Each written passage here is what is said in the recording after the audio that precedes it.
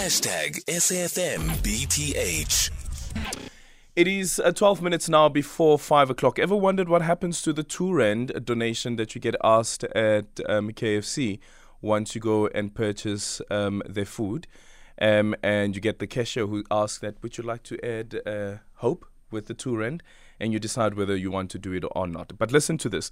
So in an effort to make meaningful progress in the fight against hunger and malnutrition among South African children during the holiday season, KFC's Add Hope program and Gift of the Givers have partnered to launch the Add Hope Festive campaign, which has so far raised 5.5 million rand in R2 donations, thanks to the generosity of the South African buyers as well as customers as well, who are donating all of those R2. We now speak to Dr. Imtiaz Suleiman, who is the founder of Gift of the Givers, as well as Andra Nell, who is the KFC marketing manager for brand and purpose. Andra, good afternoon, and thank you so much for making time for us.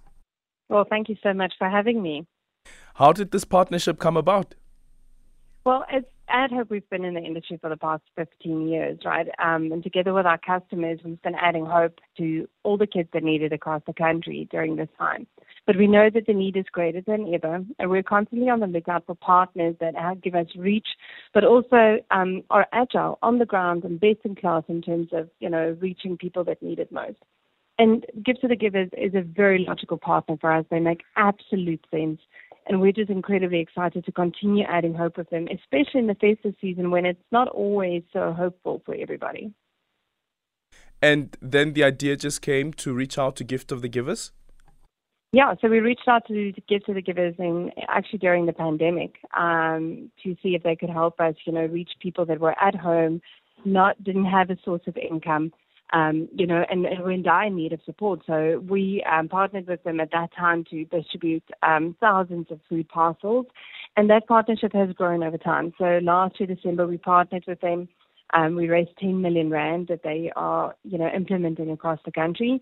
And what we now want to do is we want to add even more hope, because we know that for a lot of people, it's harder than ever. So we reached out to them this year and said we'd like to partner again, and that's why we are partnering with our customers again to see how much money can we raise and can we then distribute through Gift of the Givers to people across the country. No. And Dr. Imtiaz Suleiman is listening into the conversation, founder of Gift of the Givers. Dr. Suleiman, good afternoon, and thank you so much for making time for us. Good afternoon, Adnan, and good afternoon to Andre also on the other side. Andrea. What do you make of what Andreas just said about the idea that came about and also reaching out to Gift of the Givers? And I guess it also speaks to the brand, because there is a brand, Gift of the Givers, that you have been able to build, that also speaks to exactly what the name of the organization is. It's the Gift of the Givers. What's important in terms of the KFC having that mentality or that thinking is a lot of corporates don't believe in giving money towards food and food parcels. They say they want something more sustainable. Food is a handout. It's true. It's right. They're correct. It's a handout. But when you see the impact that it makes in the lives of poor people, it's life-saving. So I appreciate the fact that KFC, has stood up and said, yes, we want our money to go to food, and which is very, very unusual. You don't get that in a hurry. And over the period of time, yes, including COVID, we saw the absolute hunger. With the lockdown, loss of jobs, we rolled out hundreds of thousands of food parcels throughout the country. And what we support more than anything else were feeding centers. People were really battling, and ordinary organizations, they're the real winners in the ground, the real heroes. An old lady, some person, ex-school teacher, trying to do something to save some child, to save some community, they needed all the support. And this time now in December, of course, the school kids are extremely hungry because the school feeding program is shut. And I mentioned it earlier in other interviews, and I even told KFC that in the past, when we went to a fire or a flood, where there's a damage in South Africa, there's only fires or floods, two things that happen. They would ask for the building kit. Now the first thing they ask you is for food. And when you see the kids eat, you realize there was so much hunger before the fire and the flood. And it's proven right now in Cape Town. We've done 11 fires in the last 3 weeks. And all we see is absolute hunger. It's not a phenomenon specific to the Eastern Cape. It's hunger throughout the country. And you can see how those kids eat, they're starving. And we appreciate the fact that KFC and, of course, all those people who are supporting the R2 throughout the country have made an impact. And there's one point missing here. KFC has added a new dimension, that for every R2 that the public gives, they match it by another 2 rand. So the more 2 rands you guys put in, it's going to get double, and more people are going to get fed. Yeah, and with that said, also, Dr. Suleiman, we were actually in conversation with the board chairperson of the NLC not so long ago, and we're speaking about this issue of hunger as well as malnutrition. And he said, unfortunately, it seems as though that there's no greater focus that actually is required to be put on this, because we're also dealing with a problem around stunting. What do you think the approach should be now from corporate, from civic organizations, as well as from society as a whole? It's a combined effort. You can't do this alone.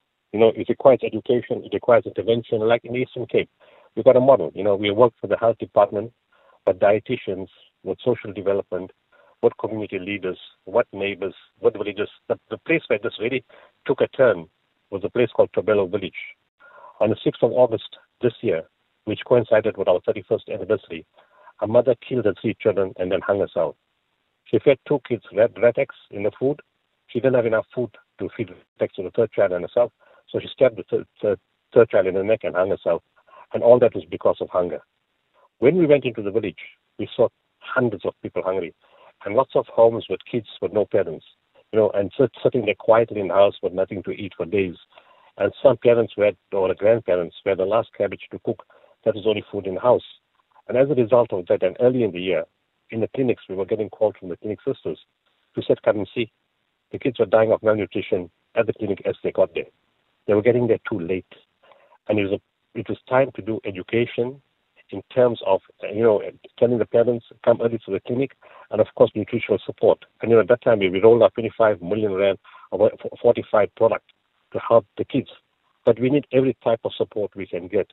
So to answer your question, it's a combination of working with the government, the health department, the dietitian, the social development, the community leaders to identify hotspot areas where there is hunger, and at the same time getting the agriculture department, which we are doing, to try to encourage gardens, because when schools shut down, although there's hunger throughout the year, at least at some point during schooling, kids do get some food at the schools. But when the schools are shut, there is no food at all. So we need to encourage, self-sustainability in addition to the feeding centers and the food parcels and everything else. Thank you so much for that, Dr. Imtiaz Suleiman, the founder of Gift of the Givers. Let's quickly conclude the conversation with Andrew Nell. And we're listening into what Dr. Imtiaz Suleiman had said there, and also the critique that has come from some other companies that have argued that donating food is not sustainable. But is KFC at all looking into the question, for instance, around how do we contribute towards sustenance farming? Because we had a major issue even with the price of eggs as well as chickens, and we know that eggs are the cheapest protein source that is available to the majority of South Africans. Yeah, so absolutely. We're constantly on the lookout for, solutions that are viable and sustainable in the long run. But the reality is that kids need support today. So whilst a lot of those solutions take time to implement and to bring to life, the reality is we have to do what we need to for the kids of today. We've got a big chunk of South Africa that's actually, the children are stunted, so they haven't met their developmental milestones, and they're not achieving their potential right now. So as much as we're partnering for the long haul and we want to look at sustainable solutions, we also need to do what's required today. And what I would love to share today as well is that just through this initiative, because sometimes hunger can feel like an insurmountable problem, right? It feels like it's such a big problem. What can 2 rand make? So I just want to share that this December alone, we've already raised 11 million rand between KFC's contribution and their 2 rand donation. So we need to continue doing what we're doing, because in the hands of the likes of Gift to the Givers, that 2 rand multiplies and multiplies so much so that it really brings hope to people around the country. And a great initiative. Thank you so much for your time. Andrew Nell is a KFC's marketing manager and marketing manager for brand and purpose, and Dr. Imtiaz Suleiman, founder of a Gift of the Givers. So here you have an NGO or NPO, Gift of the Givers, working together with a renowned brand like KFC, trying to feed the country's children who are starving. And remember that report as well that had come out looking into that at least around 1/3 of the country's children are actually stunted. 0614 104107. You can also drop me an X at Aldrin St. Pierre.